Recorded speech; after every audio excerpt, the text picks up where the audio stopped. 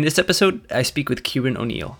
Kieran realized his dream, becoming an international boxer for the England national team. Despite enjoying success on the surface, the constant pressure to maintain weight and feelings of not being good enough led to a series of misfortunes. From battling an eating disorder to ending up couch surfing in large amounts of debt.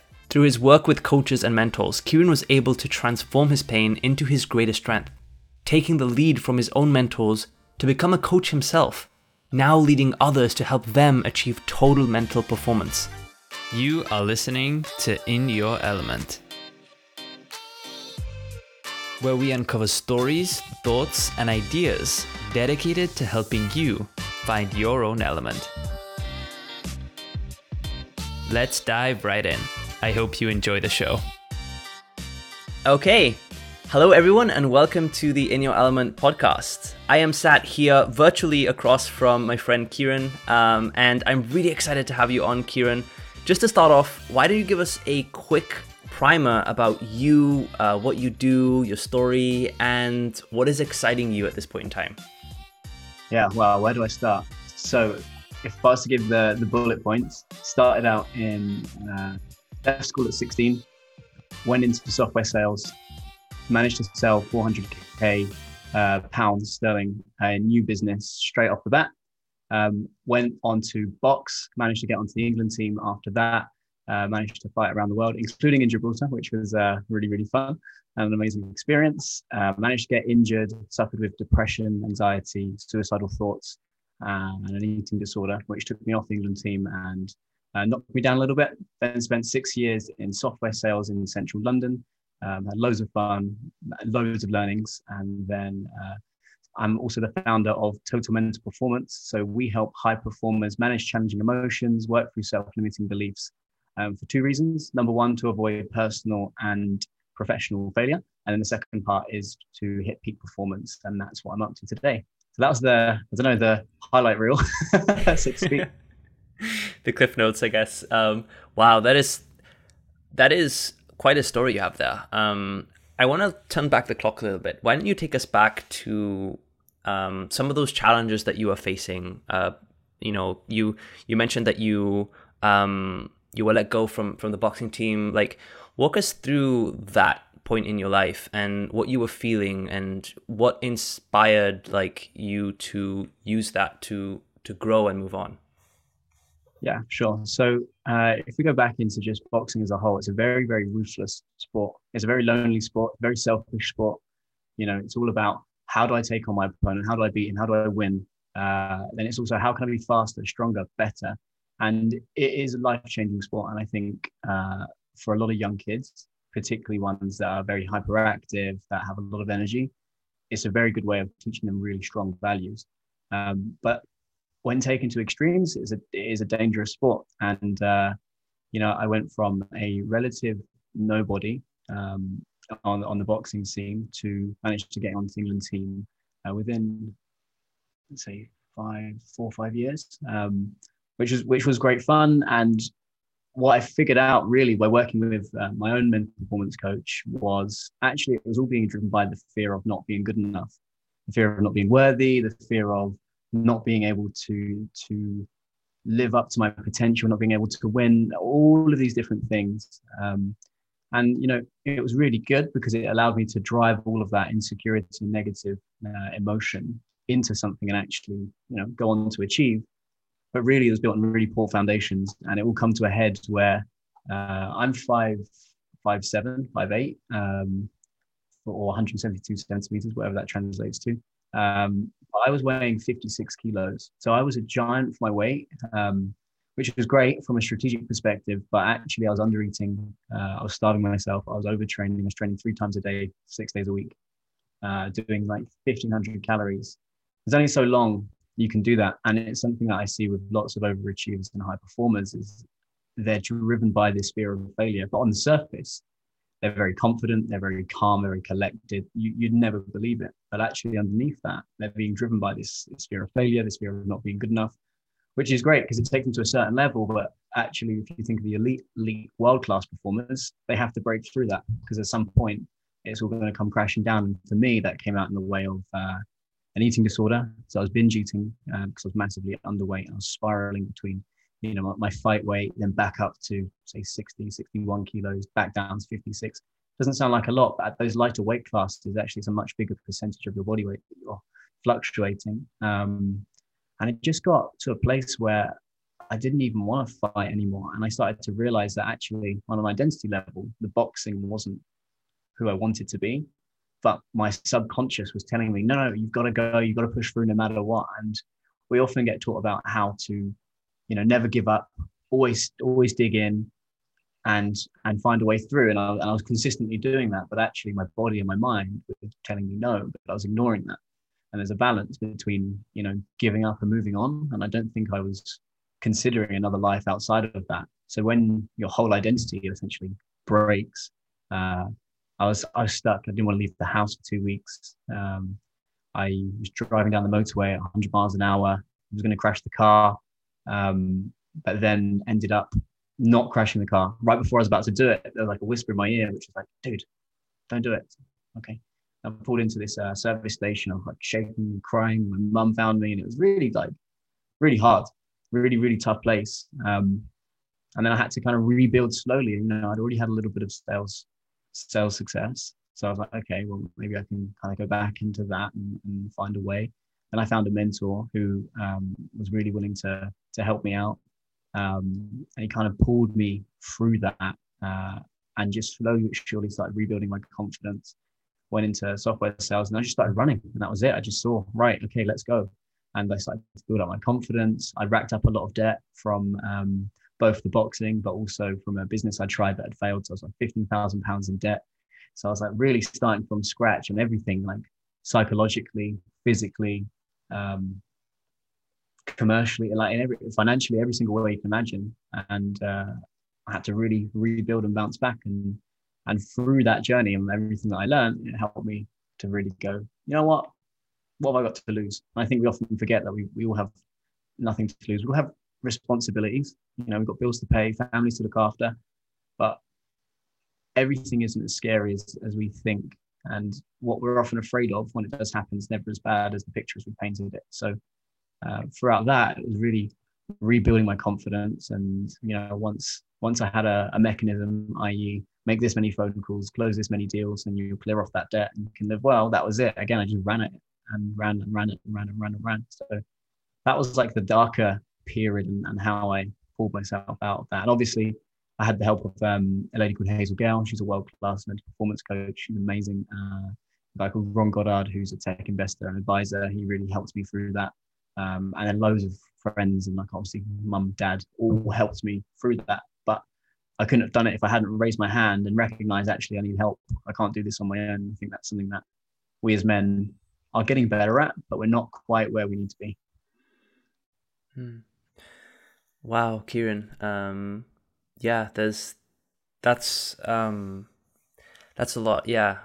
It's so inspiring to see like how you've used that to get to where you are now. And there was a lot you were going over there that really resonated with me. You mentioned some challenges around your eating disorder, this feeling of not feeling good enough. Imposter syndrome, I think, is a big theme there. I think it's a topic that a lot of people who have this sort of type A personality they have. And in particular, I'm really curious to know, when you were in the thick of it, when you mentioned your mind and body was like telling you no, but there was some part of you that was telling you to keep going. And I think like you mentioned, a lot of us have that mental programming to just, never give up, keep going. And it's something that, in the past year, I've found myself struggling with as well. And you'd be surprised how many parallels I'm seeing here. But I'd be curious, in the moment, did you notice, like, were you aware of what was happening, that your life was taking a turn for the worse? Or were there people that were like reminding you that helped you to snap out of it? Yeah, definitely wasn't. I knew something was wrong, but I wasn't aware as to how wrong. And strong emotions make us really stupid. Like they make us so stupid. All of our options cut down, our time frames cut down, our ability to process information and come up with ideas and creativity, it all just goes. So when you're in it, sometimes, and this is what I advise to all of our clients, is looking at their boardrooms, their personal boardrooms. So if we think about a company has, the chief marketing officer, the chief financial officer, it's got the CEO, it's got all of these different things. And whenever the CEO is given a challenge, he has an expert in his boardroom that he can go to. If not, he's got a team of advisors above him that he can usually go to. And it's the same in our personal lives or whatever endeavor. If you have that boardroom of mentors, they can really help keep you in check.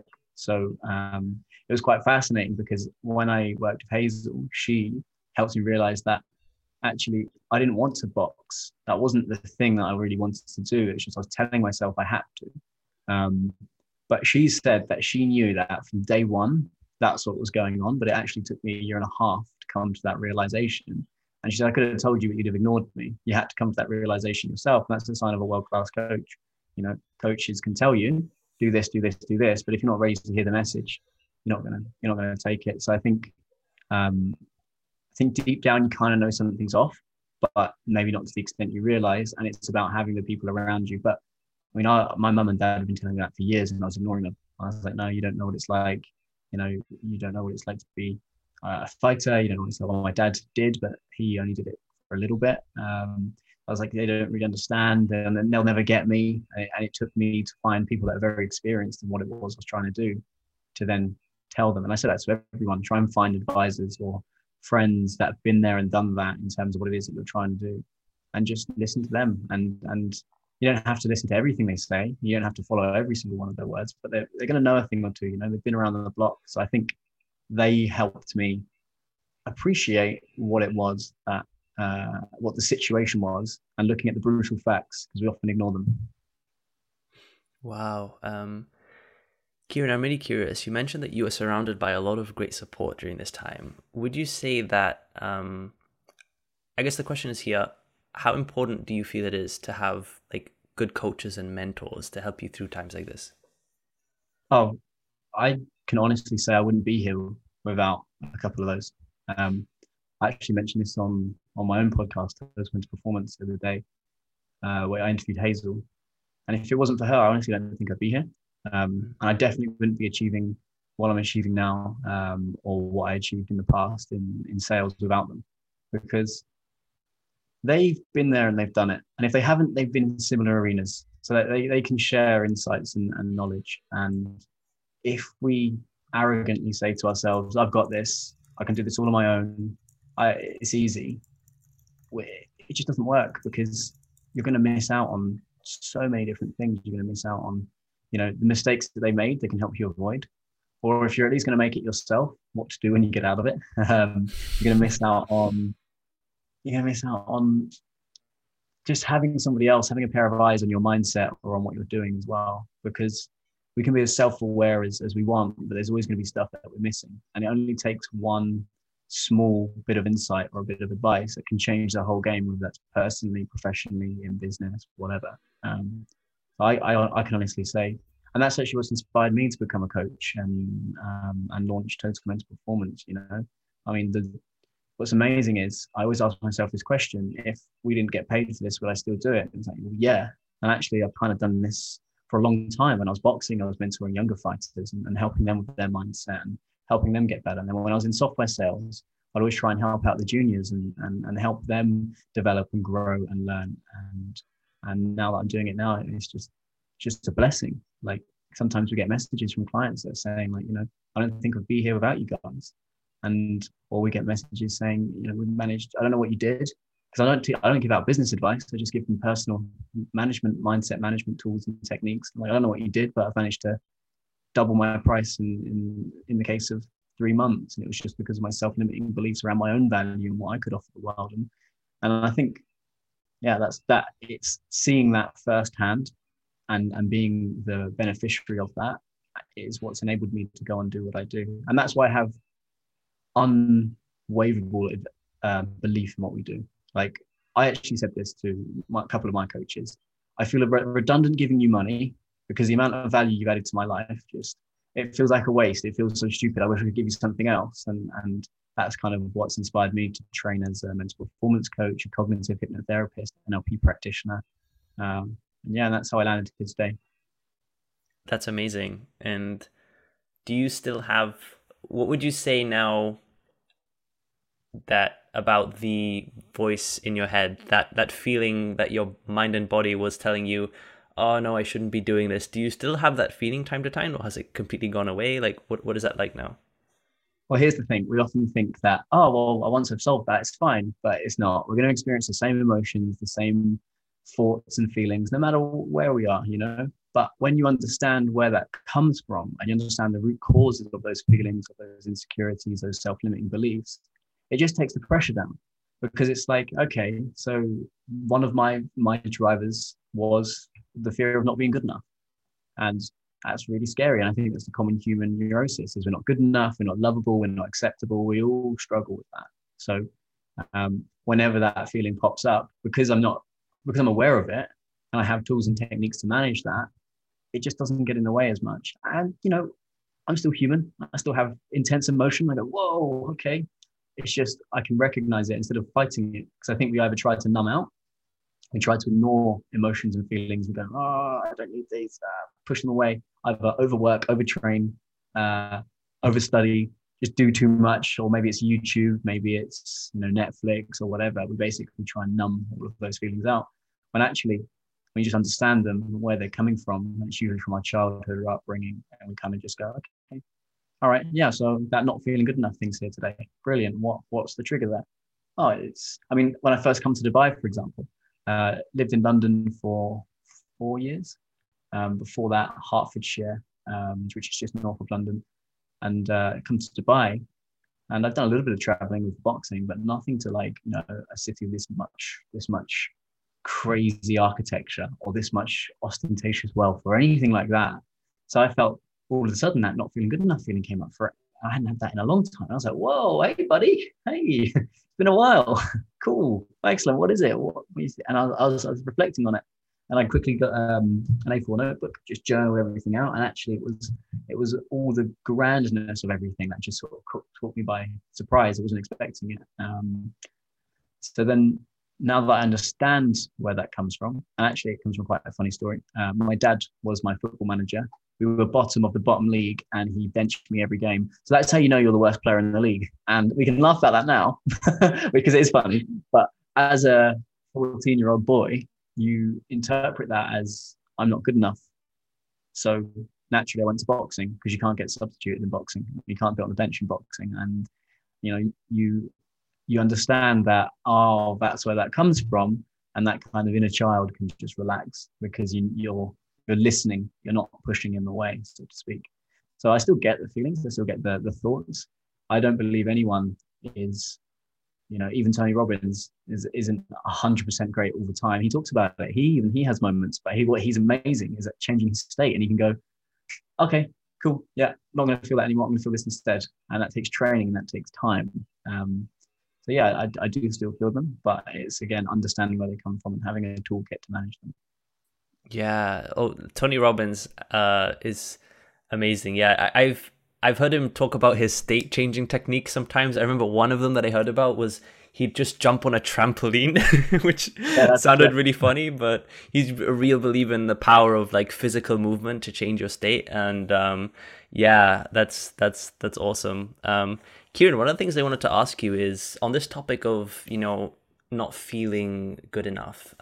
We've spoken about how it's quite a common trait among, like, you know, really high performers. And something I'd be curious about is, would you say this might actually be could this be a good thing in some cases? Like, could this actually drive people to, maybe it's a reason why they are a high performer, this constant feeling that's part of their drive. So what would you say about those who have that feeling that they don't feel good enough, but they might be afraid to lose that because they feel it may have contributed to their success? Absolutely, great question. And it's I call it the overachiever's paradox, which is that fear of failure gets us to a certain level. And even though it gets us to a certain level, we fear if we let that part of us go, that we won't achieve anymore. And it's almost like the only reason we're successful is because of that insane amount of drive. It's because we've been overworking, or it's that fear. But you see this in companies. What got them from 0 to 1 million in revenue, and then 1 to 5, and 5 to 10, and 10 to 25? They're completely different mindsets. They're completely different companies. So for a lot of high performers, that will get them to the top, but it won't necessarily keep them there. So for those ones that they've hit that glass ceiling, and for whatever reason, they're either burning out, they aren't feeling satisfied. And some of our clients, making millions, and they are just terrified of, but if I stop working, what if I stop making and earning? And he's like, well, like you've got a whole team that you've hired, you've got a whole infrastructure, you've got the whole system. Do you need to work that hard? And I'm like, well, this is what's got me here. So, but what's going to get you to the next phase? Is it the same as this, or is it someone else? Well, no, maybe not. So when you can kind of hold up that mirror and give them that perspective, they start to realize, okay. But it's scary, because we do what's worked, and if that worked in the past, why wouldn't it work now? It's only when that intense emotion or that burnout starts to get a hold of us is when we need to start to really listen and go, okay, I need to think. I need to do something about this. Yeah, I think that's really interesting what you're saying about the same mindset that got a company from like 0 to 1 million isn't the same that got them from 1 to 5 and so on. That's really interesting, because it's like in life, right? We all go through different phases, and what works in one season of your life might not be what works in another season. And I've experienced this quite recently where, I graduated in 2019, and I'm, like the mindset that you use throughout the first couple of years of your like education, like university, it's not the same mindset that can keep you going happy and successfully like later in life. It's completely different like dynamic. And I was trying to apply the same programs and habits that I used in university. And, I don't think that that's quite as sustainable. Everyone says it, like your career is much more of a marathon than it is like a sprint. And that really rung true. And something I'd love to hear from you is, throughout your work with your clients now in this new adventure of yours in coaching, is there anything in particular that you have learned from working with your clients? Yeah, first of all, it's an honor to work with every single one of my clients, because they trust me and they trust my team to look after them and help them and ask them questions. I also learned as well that humans are inherently tough. Like we're really, really, really tough. And, some of these amazing people have actually had really, really tough backgrounds, and to see how they adapt and they still find a way, it just blows my mind. We're talking, you see, whether it's business leaders or, successful entrepreneurs, and you think on the surface, they're nailing it, they're smashing it. And actually behind them is, memories of abuse, memories of, trauma, really dark, hard, difficult times. Yet they find a way to adapt and overcome and still find a way to win in their arenas, So I think that's the biggest learning for me, is that humans are inherently tough. And even so, it doesn't have to be some big, massive traumatic event. It could be a smaller event, as simple as, your dad telling you you're not good enough, and not even actually saying it, just showing you that in actions can impact someone's life for the rest of their life. And it's those little moments. It could be a passing comment, yeah, well, you'll never be able to do that, or yeah, but you're never going to be like your brother. And there's just so many little comments that people pick up, and how that can influence their life. So I think humans being inherently tough is one. I think number two is how just tiny little moments in people's lives can shape their identities, their personalities, the way that they spend their life. I could round that off with the third one. I think how much we've been able to impact people's businesses without actually giving them business advice. So, and it all starts with self, because I think most of us have a lot of the answers within us. It's just our emotions and mindsets distract us from getting those. So just by helping somebody minimize their anxiety, or deal with their anger a little bit better, or build their confidence, and just the impact it has on their businesses and their teams, it's really, really amazing. And yeah, I'd say they're the 3 weeks learnings.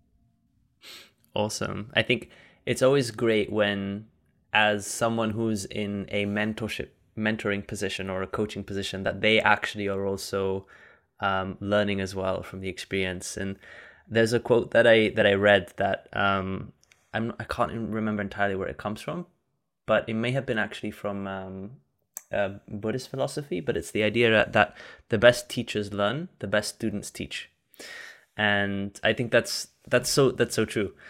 And okay, so what I want to do now is I want to touch on this topic of total mental performance a bit more, because I think it's really fascinating. And what I'd love to learn is, from your perspective, what are some of the more surprising things that you have found that lead to, really good or total mental performance? Yeah, good question. So I think when I started this, really, it came from a desire to help others and help other people that were in high pressure environments. So for me, it was always boxing or software sales, very, very ruthless, you're only as good as your last fight, your last month, your last quarter. So I think for me, whilst I kind of liked the suffering in it, there were times where I over suffered. I think if we can enjoy some of our suffering, we can choose our suffering, then actually that kind of makes things a bit more fun.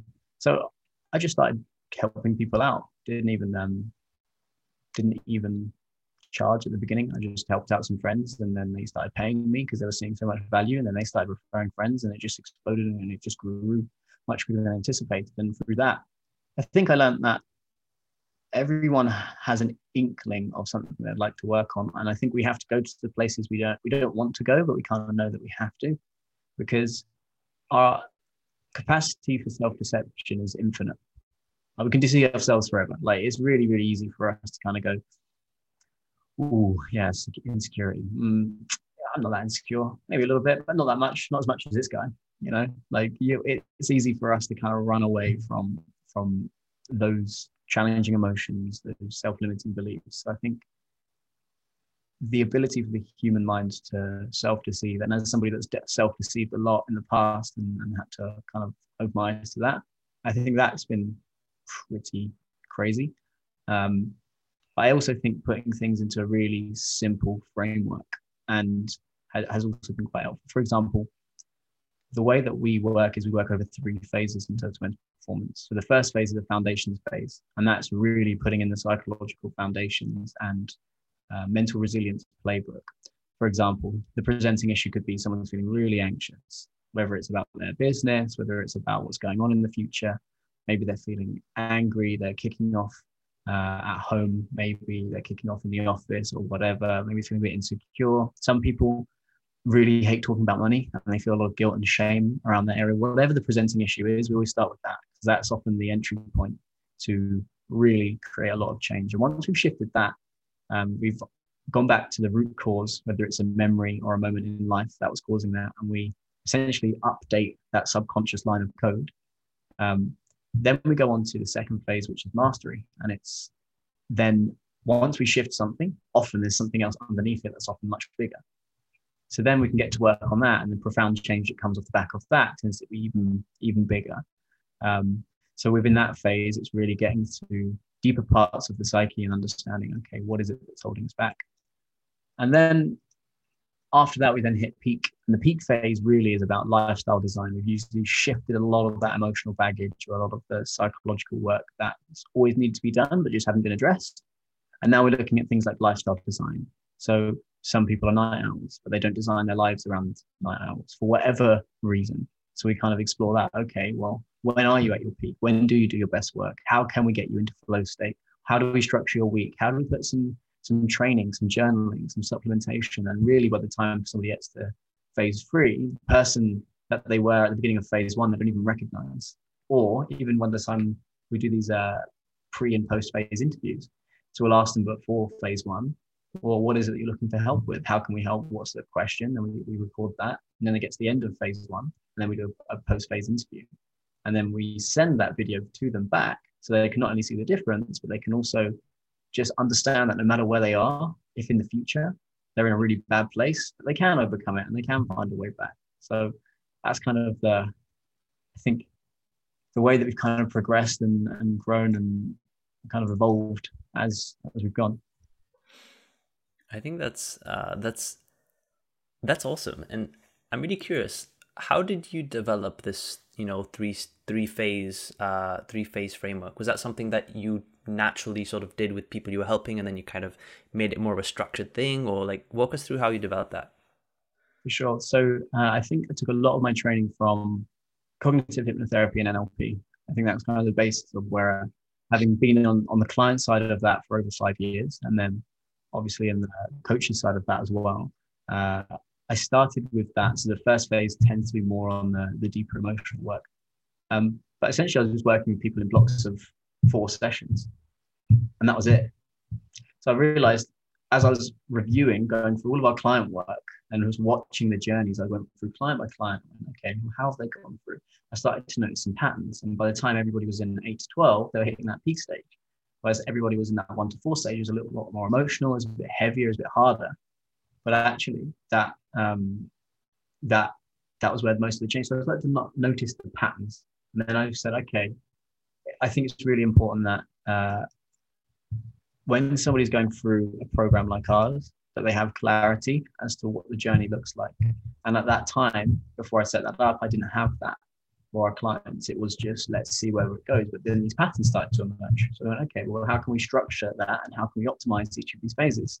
So then we started to go, okay, well, at this phase, we'd like to achieve X, Y, and Z. This phase, we'd like X, Y, and Z. So by the time they come out at the end of the entire program, and not everybody goes through to the end of the program. Some people could do a phase 1, and that's enough for them. They're done. They're good. So then we high five them, and then we go, right, mission over, mission accomplished, let's go. Some people move on to like a monthly accountability check-in, and that's just for maintenance to ensure that they're keeping these changes, and we're always dealing with things as they pop up. But I think it was through experience, we then started to chop it down and go, okay, here are the patterns that we're seeing. So let's communicate that. And as we started to communicate that, our clients started to recognize, yeah, that makes sense. I do want to do the foundations and the mastery. Or some people even come in at peak. Some people are already smashing it out of the park. They're trying to find an edge. So then at that stage, we put them straight onto the peak phase, and we just run the playbook through there too. That's really cool. And something you mentioned earlier was, throughout one of these phases, that you mentioned something about like supplementation and whatnot. I'm really curious, what role does like health and like health optimization play in this process? Yeah, so supplements are like the last thing. Supplements are like like the cherry on the top. There's no magic supplement we can give to our clients that's going to completely change the game. It all starts with having to do the work. Same with when you're working out. If you're going to put some muscle on, we can give you all the whey protein powder in the world and some BCAAs, but you're not, and you've got to go to the gym. So the mind and the body are just completely interlinked. Let's play a quick game. Think about a time when you were feeling, let's say, stressed. Can you think of a time, whether it's recently, the last few months, or whatever? Can you think of a specific time? Yeah, for sure. So where would you point in your body as to that memory? If you could point somewhere in your body, where would you feel that? I would say, yeah, probably like maybe my chest area. Yeah. And is that a heavy feeling or a light feeling? It would be like heavy. Yeah, definitely heavy. Yeah. So just in that very quick example, you can see that actually there's a memory and it's associated to a feeling, and you feel it in a specific part of the body, right? So that's not all just mental. There is a physical reaction that goes on. And if we think about, I think it's crazy to ignore mental performance and physical performance. Now we go in via the mental route, and then people then, through the changes that they make, start to adapt their physiology and whatever. So they both go hand in hand on the health side of things. Everything we eat, our body then turns into what we are physically are. So if we think about ourselves as I don't know if you like Formula One, but if we think of ourselves as like a Formula One car, and we can have the best electrics in the world, we can have the best strategists, we can have all the data, but actually, if we're not looking after the car itself, making sure that there's good enough tires, the chassis is strong, we have the right driver, the driver's educated on what he needs to do and make the right decisions, you're not going to get anywhere. So within that process, people often say they can't sleep because of these strong negative emotions that are keeping them up. And thus, by shifting that negative emotion and giving them an evening routine to wind down, guess what? Their sleep goes up. Their sleep goes up. Their stress tolerance goes up because they're recovering properly. They have more energy. They can think more clearly. So they really do go hand in hand. I think it's often overlooked. And we always recommend our clients, just get moving 3 times a week, hard as a minimum, whatever that is. Don't care whether you go to the gym. Don't care whether you play squash, tennis, whatever. Just do whatever it is that you enjoy. Just move. So they definitely go hand in hand. That's really interesting. And what are some of your favorite ways of moving? Yeah, so I do weightlifting 3 times a week. And so I don't know if this is being recorded, but you can probably see I'm quite a skinny, slim guy. So I'm not trying to break any records, become a bodybuilder. But I train heavy 3 times a week. Then I try and get 1 run a week in, and I get 1 swim, whether that's in the pool or at the beach. And I find that's just a really good way of recharging. Now, if I'm super packed and my schedule is completely slammed, then I've got a skipping rope, so I'll just go out onto the balcony and Tony Robbins style, jump up and down for 10 minutes, a quick sprint, and maybe do some press ups, get back to work. Was doing a little bit more boxing recently till I injured the ligaments in my right kind of like elbow area, like up here.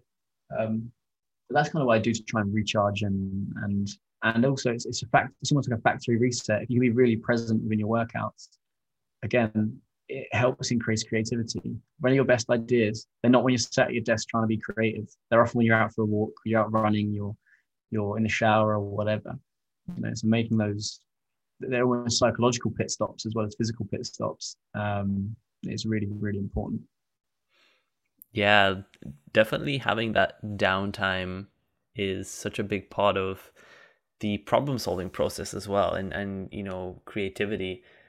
It's really interesting because we can't hold that much in our conscious mind at once. There are some studies that have shown you can only hold like 4 to 6 chunks of information at any one time, but your subconscious is this massive parallel processing machine, and you can only really turn that on when you're not actively engaged in the very thing you're trying to solve, right? If you're trying to work on this complex problem, you've got a decision to make and you just think about it all the time, you can't use that massively parallel processing machine. So you've got to do something else and let it work on that. And I think it's awesome. You might be in the shower, you have this massive spark of inspiration, the solution comes to you, or even I've heard people dreaming about problems and then, seeing that. I think that's really cool as well.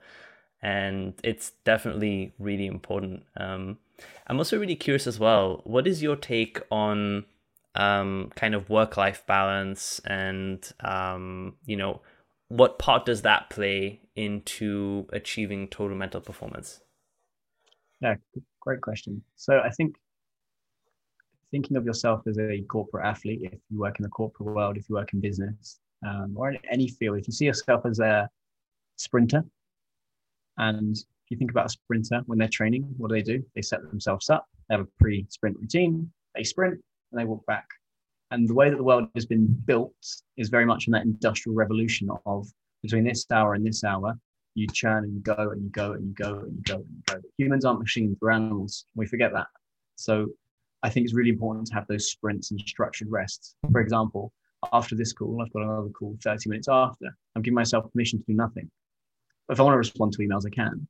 If I want to go and do some work, I can. But also, my mind and my body tell me, just have some water and chill out, maybe watch a boxing video. That's totally fine too, because I recognize that if I book myself back to back to back to back, so I've got another call after that and then dinners this evening, I'll burn out. So I have these structured periods where I sprint, I go like we're doing right now, and then I rest. So I think work-life balance really is all about making sure that you have those structured rests, because in those, and the way you kind of, because we often think, I don't have time to rest or whatever, I need to work all the time. The way that you kind of get around that is you just recognize that actually it's in those structured rests, your brain is still working. Your brain is still finding a way. Your brain is still processing. It's still doing all of that. So even if you feel guilty or ashamed for resting or not being productive all the time, actually, if you give yourself permission to rest, when you did turn on, you'll be much better. But then also, you're still working when you're resting anyway. And so I think making sure you have structured rest, and that could be exercising at lunchtime during a work day, even if you're at the office, just finding a way, going for a 30-minute jog, in, out, go. Could be once a month. I often try and recommend this to all of my clients, is once a month, just having a break, even if it's staying at a hotel in the same. I think that's what's made lockdown and COVID so hard, was like you couldn't escape. But even just now, as things are opening up, getting a hotel booked somewhere that you can go and stay for just a weekend. Even if you get bored and do nothing, it's fine. It's just a change of scenery, and it allows you to just calm down. You have something to look forward to. I always recommend, clients just get a massage once every couple of weeks. Just allow your body and your mind to just be present and relax and slow down. Having those structured rests. Rest is underrated, and no one recognizes. And the old school ways of just being in the office 10 hours a day, actually, you're not producing 10 hours of work. And if you are, guess what? You're probably going to burn out. So you better make your money and get out quick. Otherwise, it's not sustainable. Yeah, totally. And that idea of trying to find a change in scenery, I think, is so important. Throughout lockdown, I think we've all had our own strategies for coping with it. And for me personally, I needed to make sure that I got my, hour of outdoor time, exercise, at least like every day. That's what kept me sane. And I think it's so important. I'd be really curious, what have you found throughout the last year plus that you've really learned from the pandemic and COVID? I think it made us all aware of structures that aren't working anymore. And I think that's a wonderful. Think about, I used to live in just by London Bridge, and used to go up to Shoreditch. So I used to get on the Northern Line before about 8:15, 8:30 every day. And anybody that hasn't done that in London, there's 8 million inhabitants there, and then there's about another 4 million that commute in. So I was literally face to face with somebody's armpit every single morning, and I used to dread it. And on top of that, I had a girlfriend at the time that was in Tooting. So sometimes I have to go from Tooting to Old Street, and it just used to absolutely demolish me. I had to get to work, I'd be exhausted, having to stand in uncomfortable positions, squash, claustrophobic. People are recognizing that they don't want to go back to that world anymore. And why should they? They can work remotely. So I think a lot of inherent structures should hopefully change. So I think that was quite interesting. I think people had a lot of time to reflect on their lives and recognize actually they weren't living the life that they wanted to. And this period of being inside and being in has allowed them to reflect a lot and figure out what is it that they want to do. So that's another, again, a positive thing, I think. There's a lot of people that have had psychological issues that have now come to the forefront because they can't numb out or distract, whether that's through partying or going out or meetings or work or whatever. And I think that's been useful. I think a lot of us have been very fortunate to be in the UK and the Western world during those moments. There's a lot of other places where this disruption has really decimated lives. So I think most of the people that are listening to this podcast are probably okay. They we've been quite fortunate. Don't get me wrong, there's always personal tragedy. There's always family members passing away, and I'm not discrediting any of that. But if we think about the wider global impact, you look at India, you look at countries like that, as tough as it's been, we've also been very fortunate. We have to count our lucky stars, I think. But I'm very weighted towards gratitude, and I'm one of the guys where the cup's always half full, even if it was a quarter full. I'm still happy with the water I've got. Yeah, I think you're so right. There's a lot that we've learned about the structures this last year that just hasn't been working for us. And one of the things that I have really tried to take on board from this last year is just the fact that everything was just kind of slowed down. Everything's paused. And in a world which was going so incredibly fast, we all were forced to slow down.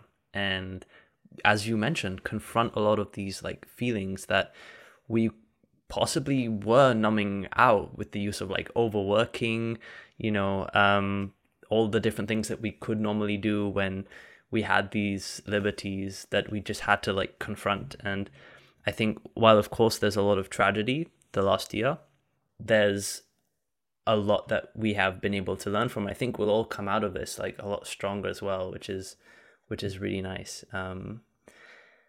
Okay, so I'm really curious, being where you are right now and looking back at your younger self a couple of years ago, is there any advice that you'd give yourself?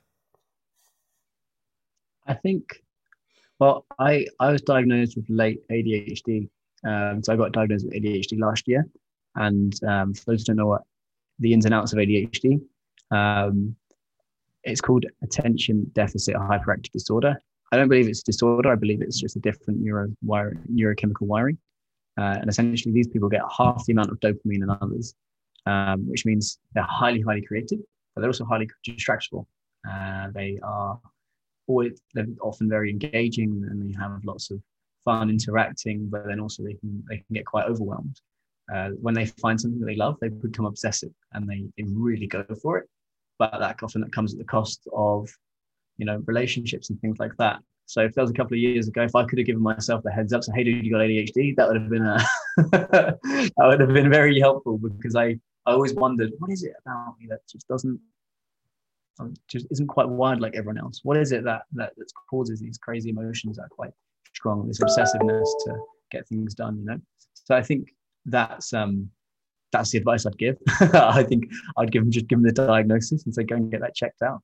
With hindsight, if that wasn't an option, I would probably say just take more perspective. And I'll probably, in a couple of years' time, I'll probably say that again to me today. But just take this perspective, look at where you're at. Even if things are tough, this is all just part of the story. And if you don't like the story, pick up the pen and write another one. And that's something that I did. It's something called the Self-Authoring Program, which was game-changing by Jordan Peterson. And that completely changed my future. Often I go back to it, I look at the things I wrote, and I've achieved a lot of it. I think, wow, I wasn't consciously thinking every day that's what I was going to achieve. I just did it. And I think writing on a deep structure has just allowed me to go and get it done. So I think those would be that'd be the advice to pass back. Awesome. Well, thank you for sharing. Kieran. I think it's been such an interesting conversation having you on and opening up about your story and your journey so far. I think it's really inspiring, and there's a lot that we can take away from this. Just before we wrap up, if anyone out there is curious about you, the work that you're doing with Total Mental Performance, how can they find out more? Sure. So there are 3 places. Number one is if you just search or go on to www.totalmentalperformance.com. That's more about the work that we do with high performers. The second place is if you go to Total Mental Performance on Instagram, then you can find our Total Mental Performance page. If it's specifically me that you're interested in, I post probably about once a week, once every 2 weeks, and it's usually just little bits about men's performance, psychology, life, the way that I'm experiencing the world. That is Kieran Luis O'Neill, which is KYRANLUISONEILL. And that's, you can follow me on Instagram as well. But always get in touch on the website as well. You can always get in touch there too. Awesome. Well, I'll make sure to leave some links in the episode show notes for anyone who's curious and wants to find out more. So Kieran, it's been an absolute pleasure having you on. Thank you so much for doing this and sharing your story with us. It's been an amazing conversation. Awesome. Thank you, Aaron. Really appreciate it. All right. Well, thank you, everyone. And I hope you have a fantastic rest of your day.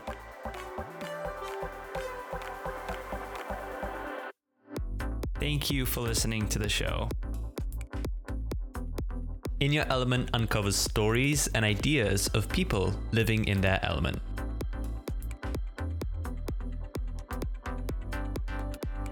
If you know someone who has a great story or have a story of your own you'd like to share, then get in touch and join our growing community at inyourelement.fm. I would love to see you back here for next episode. As always, keep being you, keep crushing life, and keep finding your element. I'll see you in the next one.